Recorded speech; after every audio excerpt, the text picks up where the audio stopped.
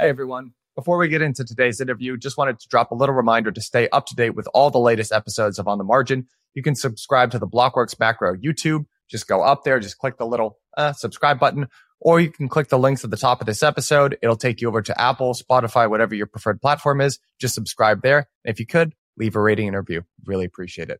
All right, on with the show. All right, everyone. Welcome back to another episode of On the Margin. Today, I'm joined, as always, by the magnificent Mr. Mark Briscoe. Same magnificence I missed last week, Mark.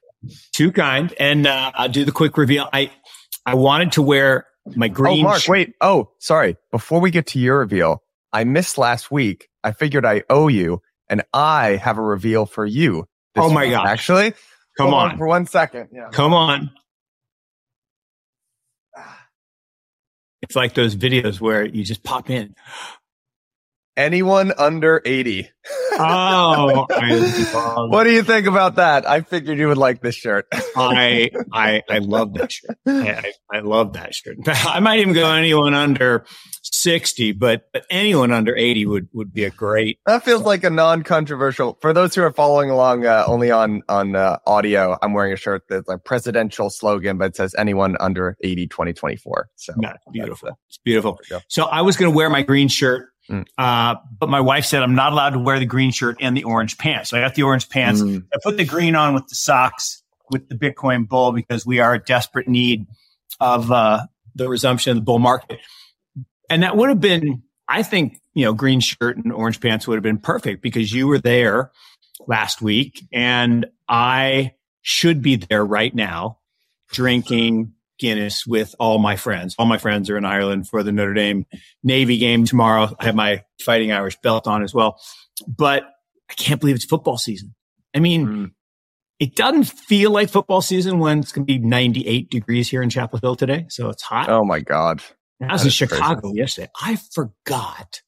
I lived in Chicago for 9 years. I forget how humid it is in Chicago. This is my problem in New York, Mark. I mean, I have to walk most places. You walk, subway, and in the summer here, it's 95 degrees, 100% humidity. We got a bunch of stories this week, and maybe we just get right into it. So we can start with some of the macro. And what I wanted to get your take on was we had PMI come through this week and is looking. I mean, the TLDR is that it's looking soft. So in honor of my favorite movie. Top Gun Maverick, it's heading for the hard deck. It's heading for the hard deck. So we're looking at services on the left and global manufacturing on the right. And just to be clear for listeners who aren't following along, the survey was 52.2 for services. What we actually got was 51. Survey for global manufacturing was 49. We got 47. These aren't horrendous numbers, but they're not trending in the right direction. Well, the manufacturing is horrendous, right? Sub 50 is a recession, right? And in 47, you can see on this chart, it doesn't go below, 50 very often. Yeah. And it doesn't go below 49 very often, except in the, global financial crisis, it crashed. And if you went back to 2001, 2002, you'd see similar numbers, but the manufacturing numbers are horrible. And it's funny. I was in Chicago giving a speech, basically about Chairman Powell, and the title of the speech was no landing zone. Did the Fed pull off the miracle, soft landing or no landing? And it's interesting if you just look at data, and this is one of the charts I showed. You say, well, that looks like a recession. I mean, we went way below 50 on the manufacturing. We went below 50 on services, and then we had this little ramp back up, and everybody's like, "Oh, look, the Chairman Powell, he did it." And one of the points of my talk was, well, no. Someone else did it. There was another pilot, a drone pilot. So back to anyone under 80, we got all these old guys running it, and it's not them. It's the 26-year-old drone pilot. And it was the fiscal. We had a fiscal explosion. Yeah. 12 months ago. It was, Michael, I didn't even realize how big it was. We went from a budget of $500 billion, which is still a ridiculous number, of deficit, to $1.7 trillion. We pumped $1.2 trillion extra dollars into the economy. On what time frame? On what time frame was that, Mark? The past year. Yeah. Jesus. And it's why no one was looking, because everybody was focused on the, hey, he's raising rates. Well, and what was interesting is he did the kind of heading for the hard deck, where he was pulling liquidity out of the system. We've talked about this maybe 3 weeks ago. And then he did the $300 billion kind of super injection around SVB, but he has gone back to pulling liquidity out. So net, he's not the savior. It's the fiscal, and no one's paying attention to that. So looking at what bond yields have done here, so the 10-year responded to PMI, sold off. I didn't include this chart, but actually stocks rose. Just think about how funny our system is. You've got collapsing manufacturing PMI, which causes yields to sell off, which causes the stock market to go up. Feels a little backwards, but that's the state of affairs. On the right side of this, what we're looking at is the market implied U.S. terminal rate. So that, after the reversion post SVB banking crisis, has been steadily creeping up again to just under 5.5%. So the latest is 5.47. So, we're recording this a couple of hours before Jackson Hole, but Mark, would love to just get your updated thoughts on where rates are headed. Are we in this kind of higher for longer holding pattern? The market is pricing in, basically, one more rate hike essentially by end of year, and then kind of moving into a holding pattern. What do you see happening here? So I think we're back to normal, but because we were in abnormal for so long, meaning ZERP, right, that people don't know how to listen to the chairman anymore. They don't know what normal interest rates are. We're supposed to have positive interest rates, right? That's how capitalism actually works, right? There's the promise of earning when you put your capital to work. And so the difference between 5.25, 5.5, 5.75, it's irrelevant. What had to happen, and what did happen, was we had to get out of ZERP, which was designed to save the bank's balance sheets.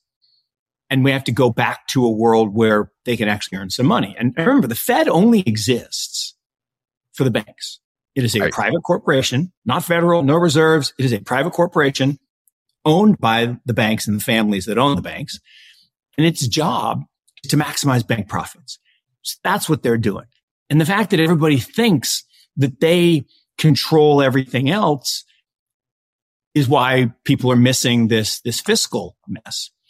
And so the thing I was totally, I won't say I was wrong. I just didn't see it, because it's not like I said the opposite. It's just, I didn't say this, which was, if you looked at all the data coming into last year, and we did, right? PMIs were collapsing, services and manufacturing, yield curve was inverted. All these things were saying serious recession. And I said a couple weeks ago, I said, look, I was wrong. Everywhere I go, restaurants are full, airports are full. O'Hare was a nightmare yesterday. It was crazy. People are spending. Well, how the hell are they still spending? Well, it's because the government handouts in the form of disability payments, unemployment payments, all these direct government stimulus programs. And turns out there's still $300-ish billion left in the coffers from the handouts from a couple of years ago. And credit card debt. Credit card debt has gone absolutely, I think it hit $1 trillion for the first time. I think I have that stat right. So I just totally missed the fiscal part, that the government was going to spend their way into oblivion and not worry about the devaluation of the currency, which is why Larry Fink went on TV and said, maybe you should own some Bitcoin. You should buy it from me, but you should own some Bitcoin to protect yourself against currency devaluation. Come on. He said that on television. I know. That was a pretty monumental moment. You know who actually I've got to give credit to, because she's been saying this for such a long time, is Lynn Alden. And you can go back years ago and find these articles that she was writing on the transfer from monetary to fiscal. Just last month, she came on the podcast and was explicitly talking about this before these latest numbers got revealed. And I got to give credit to her for seeing this. And she was using the 1930s and 40s as an analog. And very similar thing happened back then. Which is, we have a 90-year cycle. And it's been going on for millennia. And it's because it takes 3 generations for people to forget. Yes. Right? And they repeat the same mistakes, but it takes 3 generations. It's why that saying, shirt sleeves to shirt sleeves in 3 generations actually exists in 42 languages. It translates that same phrase in 42 different languages. So it's the same phenomenon. My favorite, father is in India. Father rode a grandfather rode an elephant. Father rides a horse. Son rides a burro. And, that's the reality. So every 90 years, you get this super cycle. Now, what's interesting about it is 1840, depression, like the Great Depression, which became the second Great Depression after the Great Depression of the 30s. So the 20s, in theory, could or should, if you believe that. And we're not out of the woods yet. It's only 2023. So there's still time for people to mess up. Yeah. So Neil Howe was on the program a couple weeks ago. Neil, obviously the author of The Fourth Turning and one of the pioneers of generational theory, wrote a book that came out just a couple of months ago called The Fourth Turning is Here. And one of the observations that I've always liked about, so to your point about, shirt sleeves to shirt sleeves, in 3 generations, I mean, you can see that echoed across, there are other sayings, right? It's kind of the hard times make for good men, good men make for, bad times make for, right. So hard men make for good times.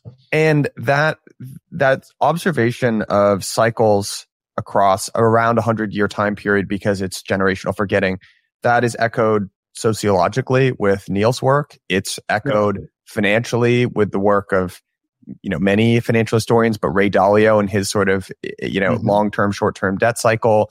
And when you see these patterns, kind of people come to the same conclusions across multiple disciplines, is very interesting. And in Neil's book, he actually wrote a whole chapter on connecting, the same observation that he'd made from the sociological perspective from other different disciplines. I think again, and it's your incredible, liberal arts training, that cross-disciplinary observation is so important. And anyone kind of listening to us, and we do appreciate that. If you take away nothing else from today, which is, maybe likely, but that is something you should take away, which is when you see people reach similar conclusions using different disciplines and tactics and processes, that's when you should pay attention, right? And that doesn't happen very often, right? Because people are going their different ways. But when cross-disciplinary things happen, and this is true of innovation, right? Great innovation happens at the confluence of multiple disciplines coming together. Think about, bioinformatics and things like that, and gene discovery. Drug discovery, big data and science and healthcare.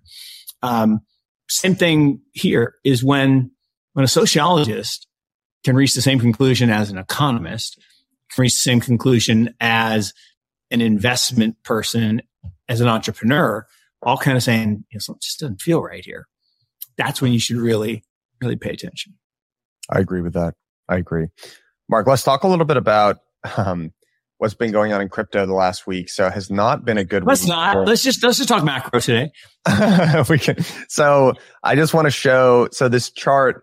I mean, I'll give it here while I'm pulling this up. I'll give you my perspective here. So it looks like SpaceX actually sold off some of their crypto or the Bitcoin that they held, marked it down to a loss.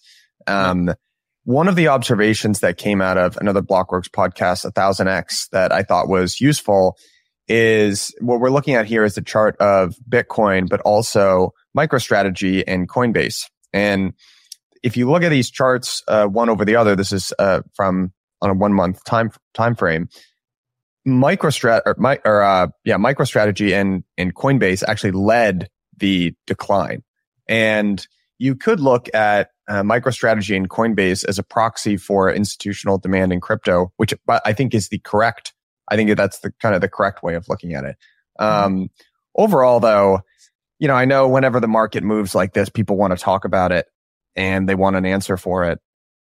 I mean, this is going to be a range bound time in my opinion. And there are going to be. There's two other things. So a couple weeks ago, I wore my roller coaster socks. Yeah.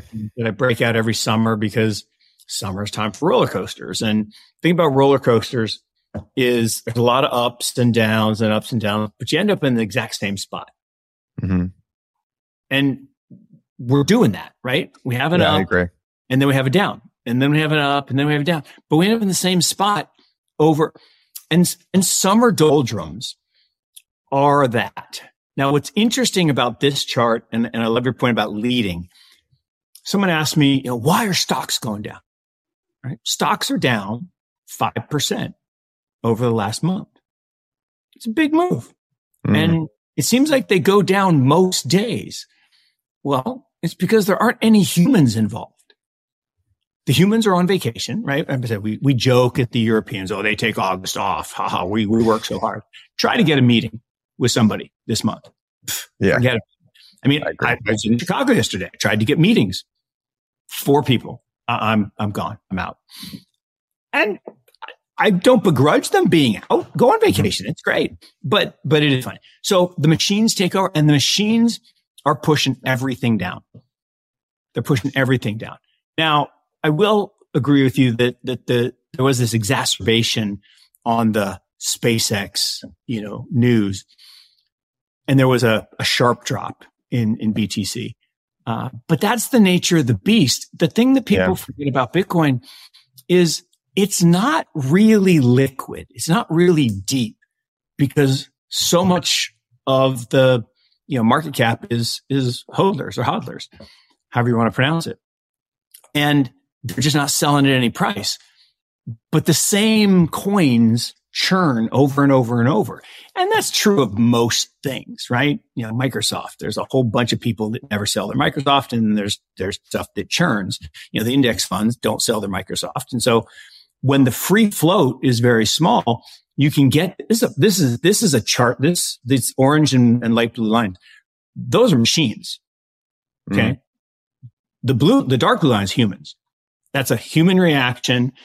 That's fear. That's a human reaction to a new piece of information. The orange and the blue, like I said, the institutional demand, that had nothing to do with institutional demand. It has to do with machines, with Ken Griffin saying everyone's on vacation. It's not Ken. It's Ken's massive team. And it's not even really a team. It's robots. So it's the robots saying, okay, we pushed stocks up the first half of the year when no one thought they were going to go up. And we made a ton of money because people were chasing. Now we're going to push down and we're going to seed the clouds and they're going to go down for a while. Except for NVIDIA in theory, right? Which, said, well, we're going to have all this revenue this quarter. And stock popped after hours. But then where did it end up at the end of the day yesterday? It's interesting. Flat. It was up 8% at one point, ended up flat. Stock market crashed yesterday. If you would have said NVIDIA, actually people did say this 2 days ago, if NVIDIA beats, already raised expectations, the market's going to go crazy. Well, it did, but not up crazy. It went down crazy. And we'll see how it levels out today. But that's the machines. The machines, again. And if you look at volumes in the summer, they're really low. So none of this is really that much information. Ultimately, Bitcoin, when the ETF's approved, that's when, the bull gets his cape back. So NVIDIA, you and I have been talking about quite a bit. Their earnings came out this week, as you mentioned. So the estimate for Q2 revenue was 11.04 billion. The big beat, 13.51 billion. That's big beat. The adjusted earnings per share came in at $2.70 versus an estimate of $2.07. And they, said that they see third quarter revenue at 16 billion, plus or minus 2% against what Wall Street estimates, analysts were estimating, which is 12.5 billion. So big beat on both revenue and profitability. And then they raised estimates against what was already a pretty aggressive estimate. And then they approved an additional $25 billion share buyback. So it's basically everything that analysts want to see. And to your point, Mark, it's interesting that there was the initial run up and then it didn't really trade higher. And I think because I'll tell you why. Why? People found out how they did it. This is not new. This is what commodity tech companies have been doing forever. They help finance their customers' purchases to stuff the channel. One of their customers got reported midday yesterday. They took out a loan equal to their market cap in order to buy NVIDIA chips. Shockingly financed in part by NVIDIA. That is stuff in the channel. Cisco used to do this. And the run-up in Cisco looks so much like the run-up in NVIDIA. And again, most people weren't around doing this in 99, 2000. So they don't have any perspective and they think this is some new thing and that no company has ever grown like this. Are you joking? This is a tale as old as time. You can go back to IBM in the 60s and they did the same thing. They would stuff the channel with big old boxes that they would finance. There's a multi-billionaire up in Richmond, Virginia. He helped them, right? He would help companies finance purchases they didn't need, using seller financing. And what happened to Cisco in 2002? They reversed all of those gains because they had to write off a whole bunch of inventory that turns out nobody needed because they had stuffed the channel. So I believe this is going to end the same. And, people are going to lose a lot of money. But someone asked me yesterday, but you're not short. I'm like, no, I'm not. I learned my lesson back in 2000, trying to short companies like MicroStrategy and Cisco. And look, Julian Robertson shut down the largest hedge fund in the world at the time. Just let that hang in the air for a second. It was a $20 billion hedge fund back when $20 billion was a lot of money. And he literally wrote a letter to clients saying, I don't understand. Companies that don't make money should not, and these guys do make a little bit of money, but this company sells at 44 times revenues. Not 44 times earnings, but 44 times revenues. It's worse than Sun Microsystems, which was the poster child of the 2000 mania, was selling at 10 times revenues. And Scott McNally said, in order for you to make a decent return at this price, I have to basically give you all of my revenue for the next 10 years, which would be really hard because I'd go to jail. Because I have to pay taxes and I have to pay my employees and I have to pay for my goods and services. So that's just not going to happen. And Sun Microsystems went down 98%. 98. And again, I'm not saying this is going to go down 98%, but it's going to go down a lot. I just can't tell you when. Remember, we've talked about this too. MicroStrategy, before it was a Bitcoin bank, was a tech consulting company. I know the word consulting gives you PTSD Michael. But they were a tech consulting company that kind of cooked the books a little bit. Oh, that's slander. No, he actually paid a big fine, admitted guilt to the SEC on this. The stock was the darling of the day traders. They used to use message boards instead of Twitter. And stock ran, buried the shorts, ran from basically nothing to 100, carried the shorts out. The shorts came back, ran to 200, carried the shorts out again. Shorts came back all the way to $330, maybe $331, and then crashed to 3. So the shorts were right, but it was only the last shorts that got there. So, we live in amazing times. We live in a gamified system where, things can stay high longer than you like, except where's AMC right now? All-time low. If they didn't do the 10-for-1 reverse split, it's $1.41. GameStop, almost back to where it was 3 years ago. So these things do end. And, it's just this one is supported by not day traders, but the tyranny of the index fund that Michael Green and others talk about. That, every 2 weeks, a bunch of money has to go in to the Fangman stocks because they are cap weighted parts of the indices. And at least for the next 7 years, how many years we got left? 6 years. For 6 more years until the last of us baby boomers. My wife's the last year of the baby boom. And she's 59. So until that group stops turning 60. No, it's longer than that. It's 11. So she's 59. It's 12 years. In 12 years, all of us will be taking money out of the system. None of us will be putting money into the system because 71 and a half, you have to, start taking it out. And there's an echo boom that's big, but there's a bust in between. Gen X, Gen Y are not big enough. Gen Z and Gen A are big, but they're young and they don't have any money. And we're going to see what happens when there's $1 trillion of outflow from these stocks instead of trillions of inflows. So it'll be interesting. Yeah. So I didn't realize that about the stuff in the channel. What I've always thought about NVIDIA is that nothing that goes up like this will not come down on the other side. And I think that what you and I said about, we talked about this back when Chegg had its overreaction in one direction, but I think what we're seeing is what you and I have talked about, which is a drastic overreaction to AI in the short term, and which will eventually lead to a capitulation and some sort of admittance that we got way out ahead of our skis, a couple of years of winter, or maybe I'm scarred by crypto, but something like that. And then you will gradually see the implementation of AI in companies that make sense.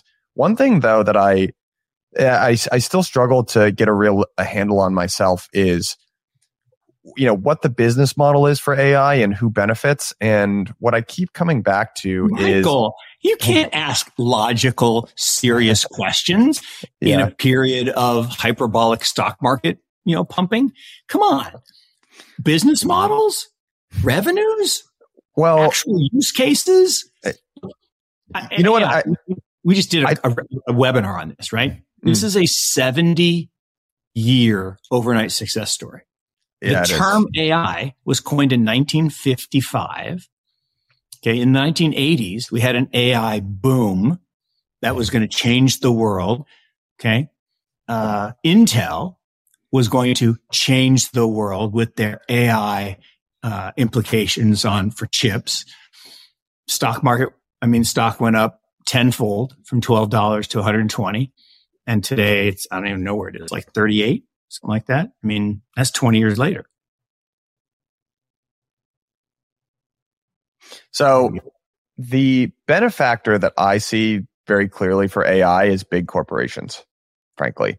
It's the Microsofts and the Googles and those sorts of companies, because what it allows you to do, I think it's a little gross how much these corporate CEOs are openly salivating over the opportunity to trim 30% of headcount or whatever it is. But that's what's going to happen, right? I mean, a lot of knowledge worker email jobs are going to get replaced permanently by AI, I think. And that's just, I think that's what's going to happen. So it's ironic that I think the VCs are cheering for the Silicon Valley VCs, rather cheering for this so loudly when I don't really see this being wildly helpful for them. I think it's ultimately going to be really helpful to the incumbents that they're trying to challenge with new startups. But I could be totally wrong about that. I'm not some kind of AI analyst. And look, it's like every computing wave.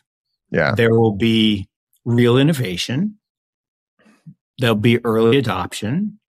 There'll be a mania. There'll be a collapse. There'll be a trough of disillusionment. And that trough of disillusionment will leave companies like this, I don't know, down 50, 60, 70, 80%. Yeah. It's coming. Can't tell you when. I agree. It's coming. So I want to get to two more big stories here, which is one, something that we've been talking about for a while, but Mark, I just cannot get my head around, and I'm wondering if you could enlighten me.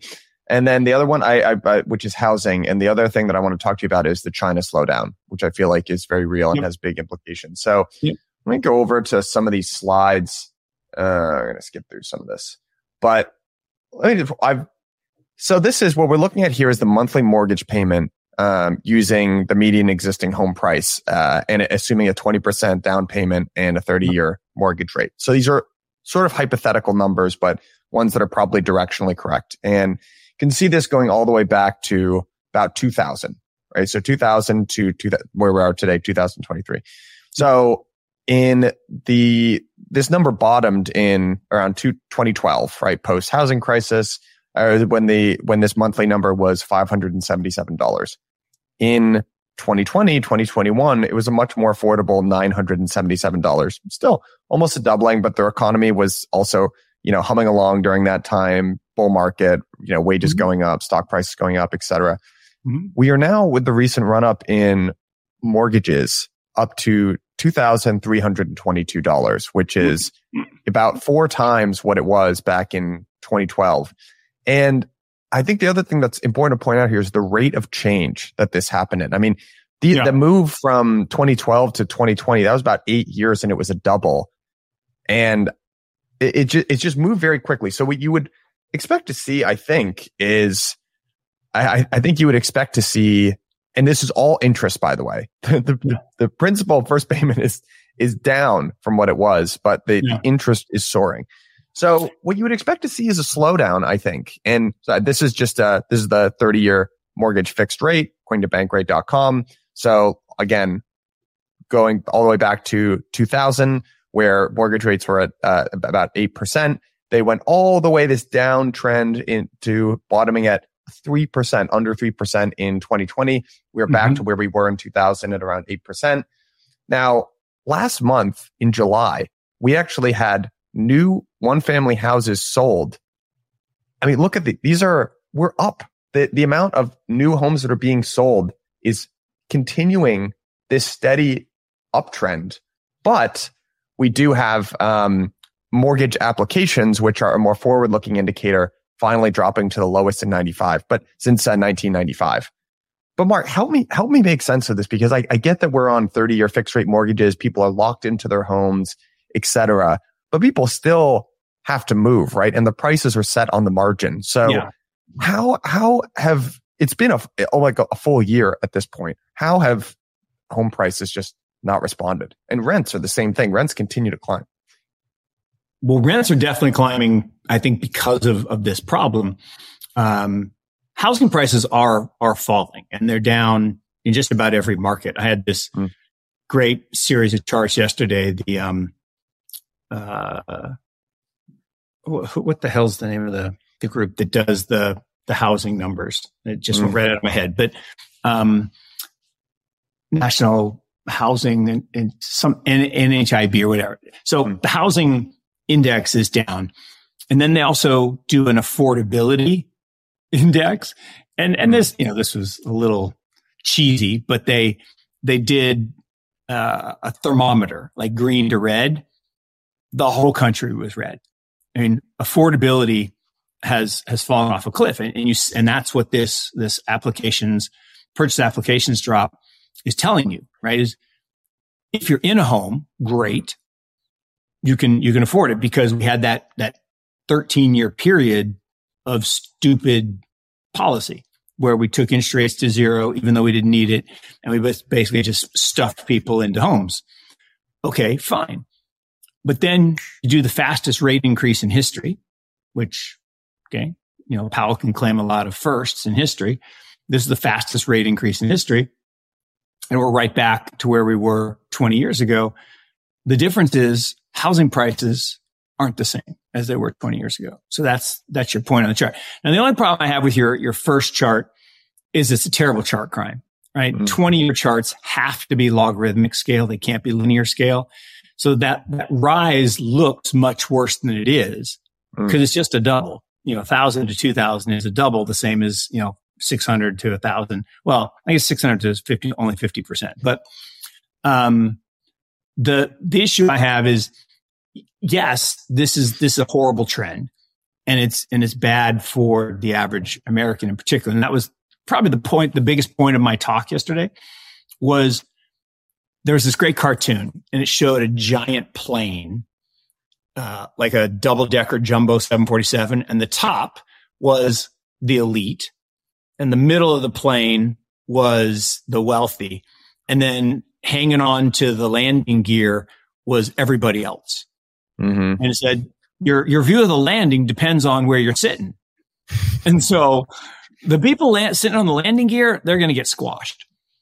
The people at the bottom of the plane, it's going to be a little bouncy. But the people at the top of the plane drinking champagne, they love this guy. He is their hero, because stocks have rebounded. Nvidia's up a lot. They love that because that's what they own. The average person doesn't own any stocks. This is the crazy part. 49% of people in this country don't own stocks.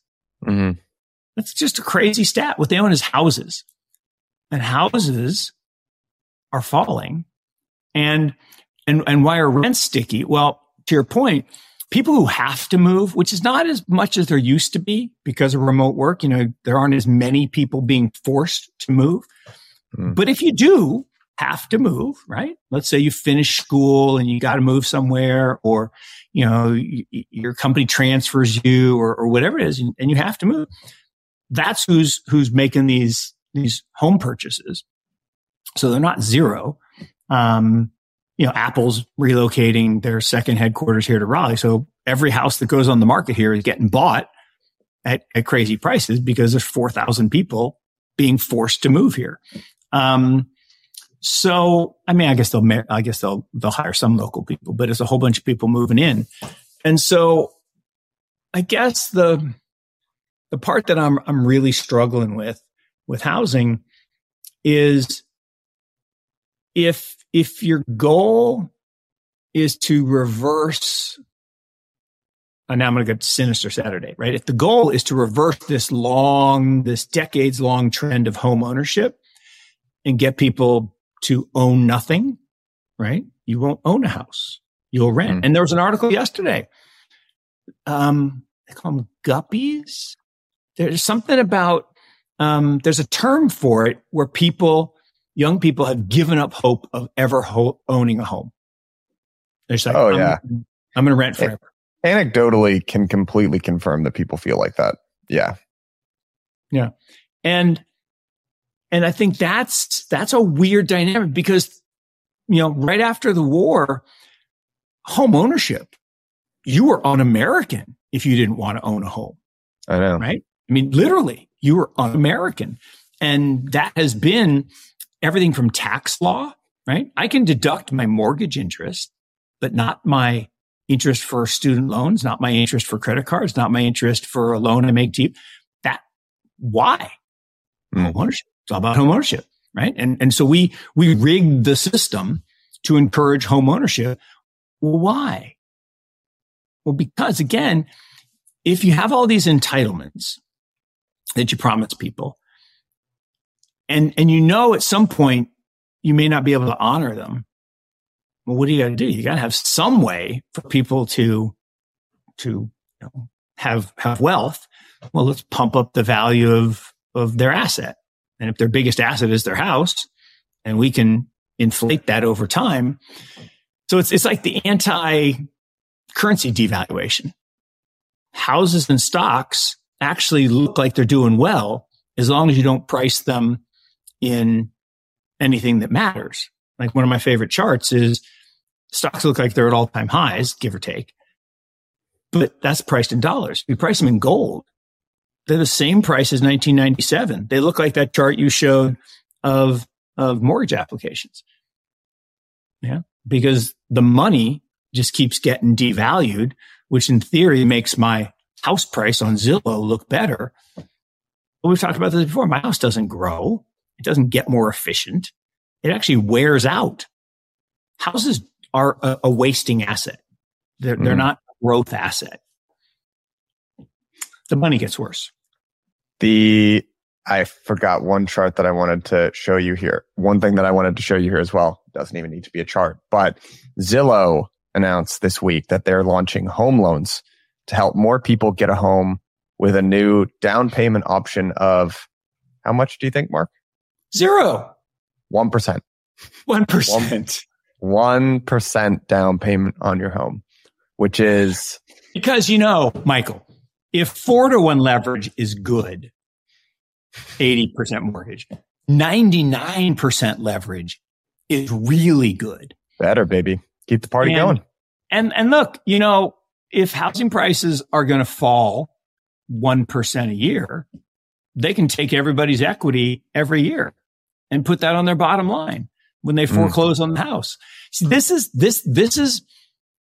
like crypto lending, right? When I told you the story where my brother called me and said, they stole my crypto. I'm like, what are you talking about? No, you're the idiot that levered up 100x. And then someone said to me, Mark, you don't understand. That's their business model. They lend people 100-to-1 with the intent of seizing the collateral. I go, oh my God, that is theft. So if you loan people 99% for 1% down, and then you get to foreclose on the asset, if you intended to foreclose, is that theft? I don't know. Seems like it.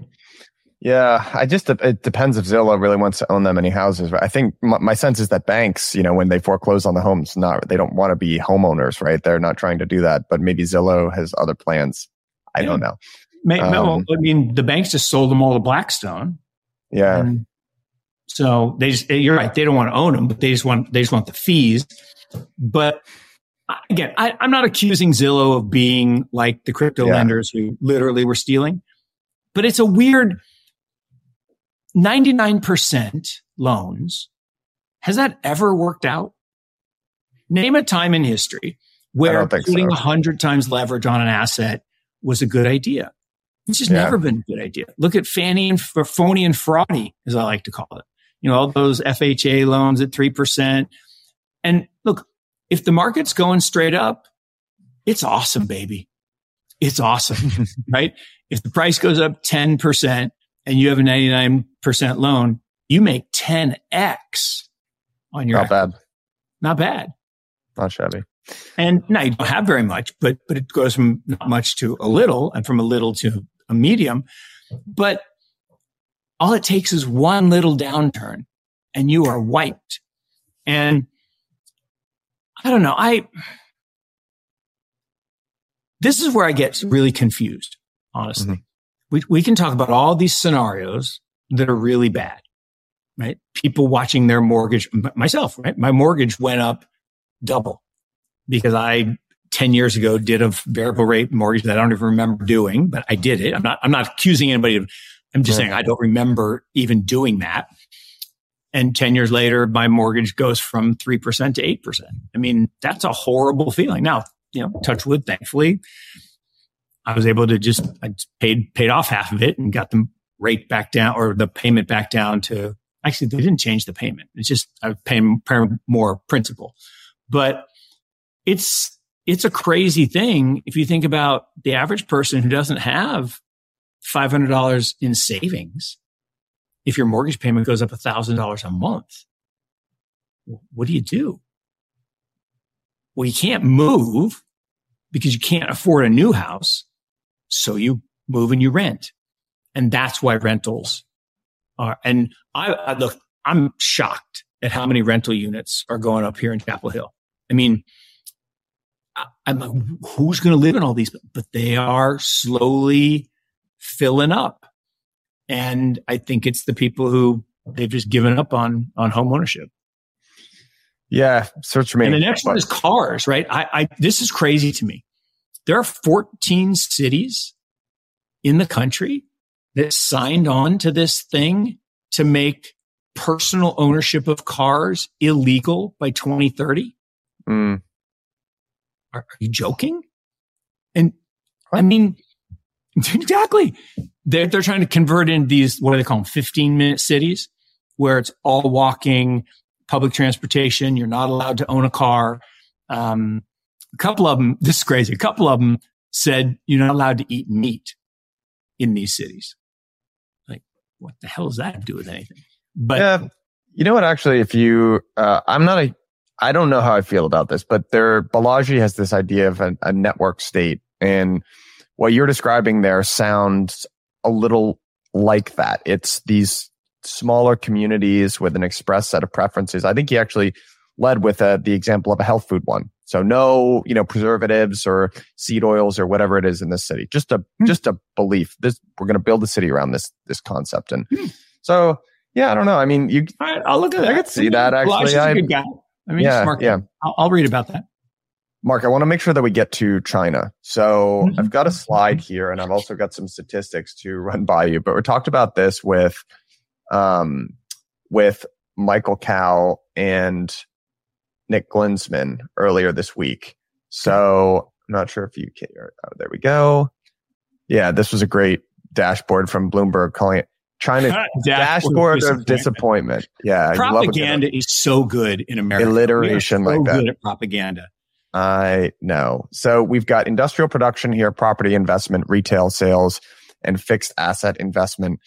If you're following along on video, I will just tell you every single one of these charts is down and to the right. Slightly different curve on some of these, but it's all the same story, down and to the right. Yeah. And on top of that, some of the other statistics that I've got here for you are exports are down, or they fell 14.5% year on year in July.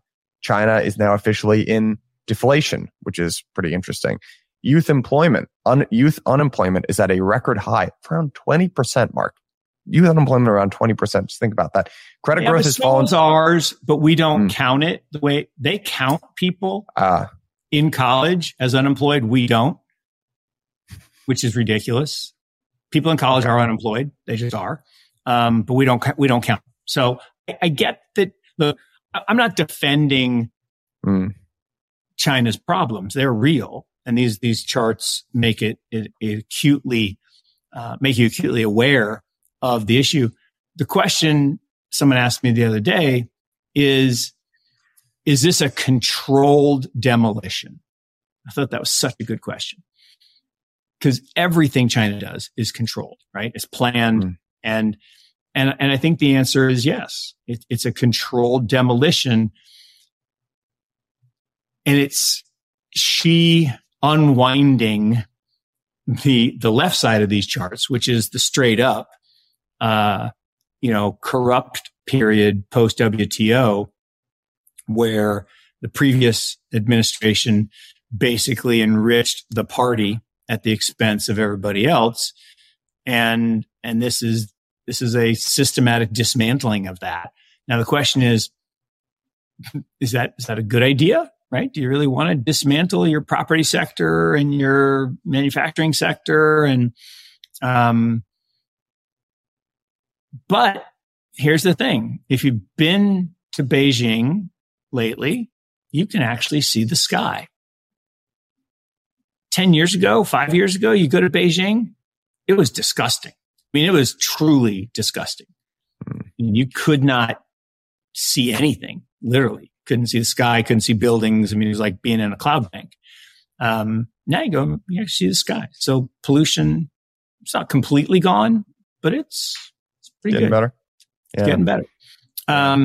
You look at the, you go to Shanghai and it's vibrant.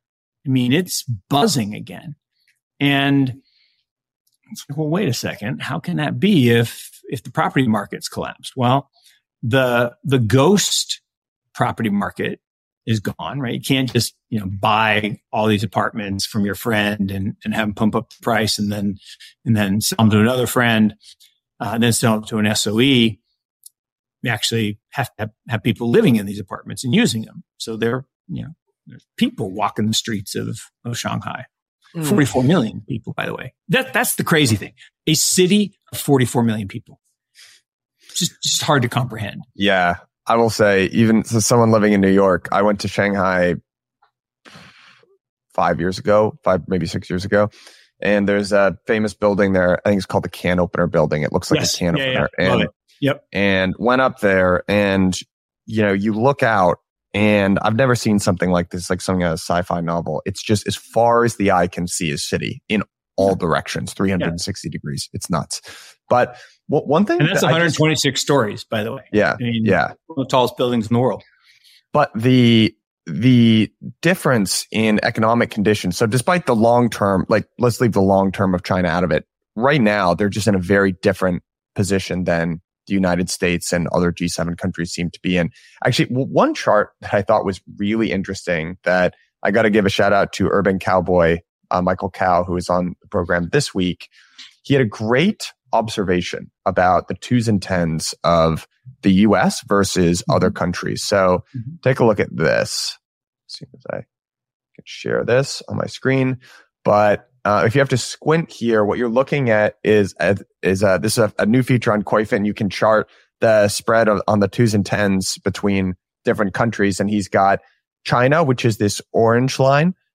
He's got Italy, Germany, Japan, and then the United States. And you can actually see that it's a positive, so a non-inverted yield curve for Italy, Japan, China, and then down low. So we've got Germany down there with us, but the US, 2s and 10s, even after this rise in long-term rates, which has uninverted a little bit, some of the yield curve still inverted. But look at the difference there in between these spreads. So you've got the US 2s and 10s spread clocking in at negative 0.74%, and Japan, Italy, China positive anywhere from 0.6 to 0.45%. Seems like that's a pretty interesting discrepancy, right? Incredible, right? And because a positive spread is a positive indicator for future economic activity.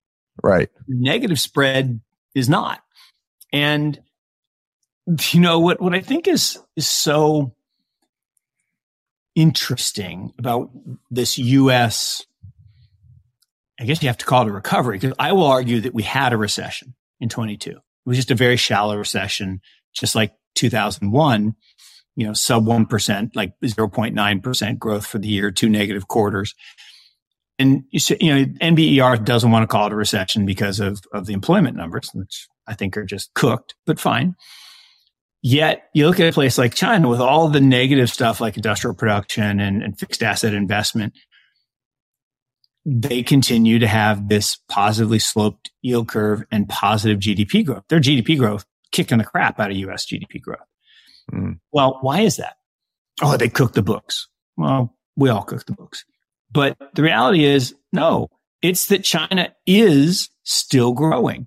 It is still positive, has positive momentum, and they have a plan, right? They are changing how they survive. Whereas, for 30 years, they were the manufacturing hub of the world, just like America was after World War I. People, again, they just don't remember this, that we became the manufacturing hub for the world. And we had these high growth cities. We had all the pollution. That even went past World War II. That went into the 60s and 70s. Look at pictures of LA, downtown LA in 1970. It was not pretty. But back in the 20s and 30s, John D. Rockefeller was tonning it, and he was pouring bad stuff in the rivers, and people were growing these things on their neck and dying all over the place. But we didn't have Environmental Protection Agency, and we didn't have the internet, so you can see pictures of this. So China is. Can I just interject one funny thing about John D. Rockefeller there? So John D. Rockefeller, founder of Standard Oil, richest guy in probably United States history, inflation adjusted, all this stuff. He built his empire on oil, Standard Oil, right? Most people would probably assume that was the oil to feed cars. Correct. But it wasn't. It was kerosene oil. He built the whole thing on kerosene oil, and the crude oil that the refining process of oil, when you get the crude, dump that in the river for years. For years, he just dumped it. That's one of my favorite stories, Michael, is he dumped the effluent, right? So he took crude, made kerosene, everything else went down the river, and the river would catch on fire. And he's like, that's interesting. How does the water catch on fire? I don't understand that. And so then Henry Ford came up with this idea to build a car, and he was going to use grain alcohol as the power for the combustion engine. And John D. Rockefeller was like, Hank, dude, I got this stuff that I'm just throwing away. It lights on fire, so we could probably use it. Well, it turns out it was called gasoline. And so that's why cars run on gasoline. And then I said, you've heard me talk about this. I love this part, which is at the time, the largest car company in America was the American Electric Vehicle Corp. Right? We had electric cars in America in 1903 to 1906. And Henry Ford and John D. Rockefeller came along and said, nope, we're putting you out of business, and we're going to run on internal combustion, and any technology around electric, we're just going to buy it and shelve it. So for 100 years, literally, we could have had electric cars, but these guys were too powerful and too rich. And it was all because, the Cuyahoga River used to catch on fire. Yeah. There's some great the William Randolph Hearst, paper magnate, actually went to my high school, William Randolph Hearst. And he discovered at one point that hemp, which is related to marijuana, was potentially going to be a competitor. And he ran these smear campaigns against it. If you remember, I don't know if this was exactly him, but the Reefer Madness skits of, which by the way, funny in retrospect, definitely, there was some straight up lying going on in there. No one smokes marijuana and then tries to kill people. I mean, that is just, come on. No, legitimate risks, but come on. But look, that is, and this is a topic for another day, but that is what media has done for millennia, right? That's been the purpose of media, was to foment your view and to protect your domain, your dominion. And so why does the U.S. put out propaganda on how bad it is in China? Because that serves our interests. Why did the Nazis put out propaganda about, the countries they were fighting against? That's what propaganda is. Reefer Madness was propaganda, right? Think about the things that used to play during the Vietnam War about Southeast Asians. They weren't exactly complimentary, shall we say. Yeah. You go to the movie theater and you see the little clip, or even during World War II, go all the way back. So that process is real. Well, let's take seed oils, right? Why does everybody consume so much seed oil? Because the company that makes seed oils sponsored a study when the president had a heart attack, and they wanted to show that saturated fat killed people. Okay. They did the study, this global study, and turned out there was no correlation. between how much fat you ate and heart disease. So what did they do? They just threw out the 9 countries that were off the chart, and they drew a line and said, see, we proved it. And that study then allowed margarine to become the thing. And then seed oils are now in 92% of our food products.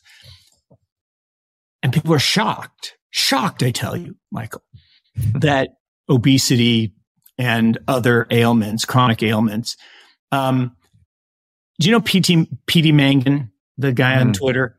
He's a fitness guy. I love the guy. I love him because he's a couple years older than me, and he's always posting pictures of him in a tank top. You know, he's all ripped and I just love it. But and he posted a picture yesterday that I thought was unbelievable. They did a study of insulin resistance. Right? So it's basically how often does your body have to produce insulin to fight all the bad stuff, the inflammation in your body. And there are 3 groups, low, medium, and high. The low group, right, which are basically people who eat right, exercise, don't eat a lot of seed oils, etc. Zero incidence of heart disease, cancer. I mean, and this is like real data. And it's like, wait a second, that one thing, and it has to do with sugar intake and all this, but it was just wild that if you look at, you know, sugar intake and seed oil intake from the 50s to today, it's a straight up line. And if you look at diabetes and heart disease and coronary artery disease, it's an amazing thing. We allow way too much crap in our food in the U.S. I'll agree with you there. And well, I'll tell you, we'll leave it on this. I was at Starbucks yesterday on the way Tuesday. You know, again, PTSD for you, but you know, I had to get up early, take the Dark 30 flight, get a little caffeine. So I'm picking up my large black coffee from Starbucks, and a venti frappuccino with whipped cream and caramel drizzle. The greatest magic trick of all time is Starbucks convincing an entire generation that a 1,400 calorie milkshake is coffee. You know what the funny thing though about it's Howard Schultz is the founder. Yeah. So the inspiration was how Italian people drink coffee. I was in Paris last month for ECC. You know, you get up there's a million little cafes. They pour you the little espresso, Americano, whatever. You're supposed to sip it. It's much smaller. It's about a quarter of the size of the portions that you get over in the US. And that's what he wanted to bring over to the US. But you know what Americans didn't want? That. You know what they did want? Those milkshakes, Mark. This is what for better or worse, this is what, and this is also, I'll be a defender of media here because I do believe in it. But what are you supposed to do if you got to give people what they want also? I mean, you're going to stand on your high horse, say people should have different tastes than they have. It's tough. It's a hard balance. Okay. That's interesting. You got to keep people. Okay. But here's the thing. And I shouldn't say this, but the woman who grabbed that 1,400 calorie milkshake weighed more than me by a meaningful amount and was not 5'6". Okay. So very obese. Okay. Grab that milkshake. And you say, we got to give people what they want. Okay. But then if that person does that to themselves because they got what they want, should they be allowed to get free medical care? The U.S. system says yes. Kind of, right? I understand what the system says. But that's interesting. It's an interesting question for me, right? Which is if it's kind of like spenders and savers, right? Yeah. In this country, we punish intelligent, prudent savers at the expense of profligate spenders. Yeah. Right? We bail out banks at the expense of the prudent depositors. And Ma, right, who had a fixed income for 13 years, got paid zero. Yeah. So that, the John D. Rockefellers of the world could buy another home on a beach and get, subsidized insurance for building in a floodplain. I don't know. I understand why it happens, because he who has the gold makes the rules, but I'm not sure it's right. I don't know if it's right either. I will say every system has its trade-offs. You do not get the good without the bad. There are plenty of other healthcare systems, European healthcare systems, which prioritize preventative medicine.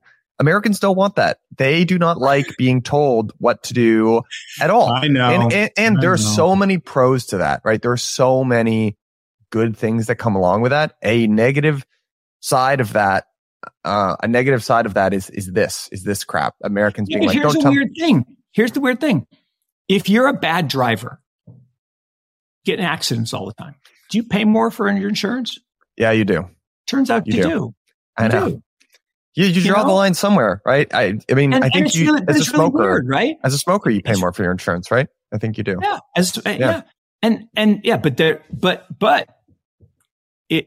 We've decided that, it's politically incorrect, to fat shame people or whatever. And again, I'm probably going to get, barred from the channel for talking about this, but I just don't think people's decisions should be free of consequences. I think that's a fair take. All right, Mark, we got to wrap it here. As always, best hour of my week. Missed you last week, and be back here sometime next week. Well, this Ireland thing, it's a big draw. So the Irish. Yeah. Well, good luck to your friends who are drinking Guinnesses tonight. Cheers, everybody. Go Irish. Have a good one. Have a good weekend.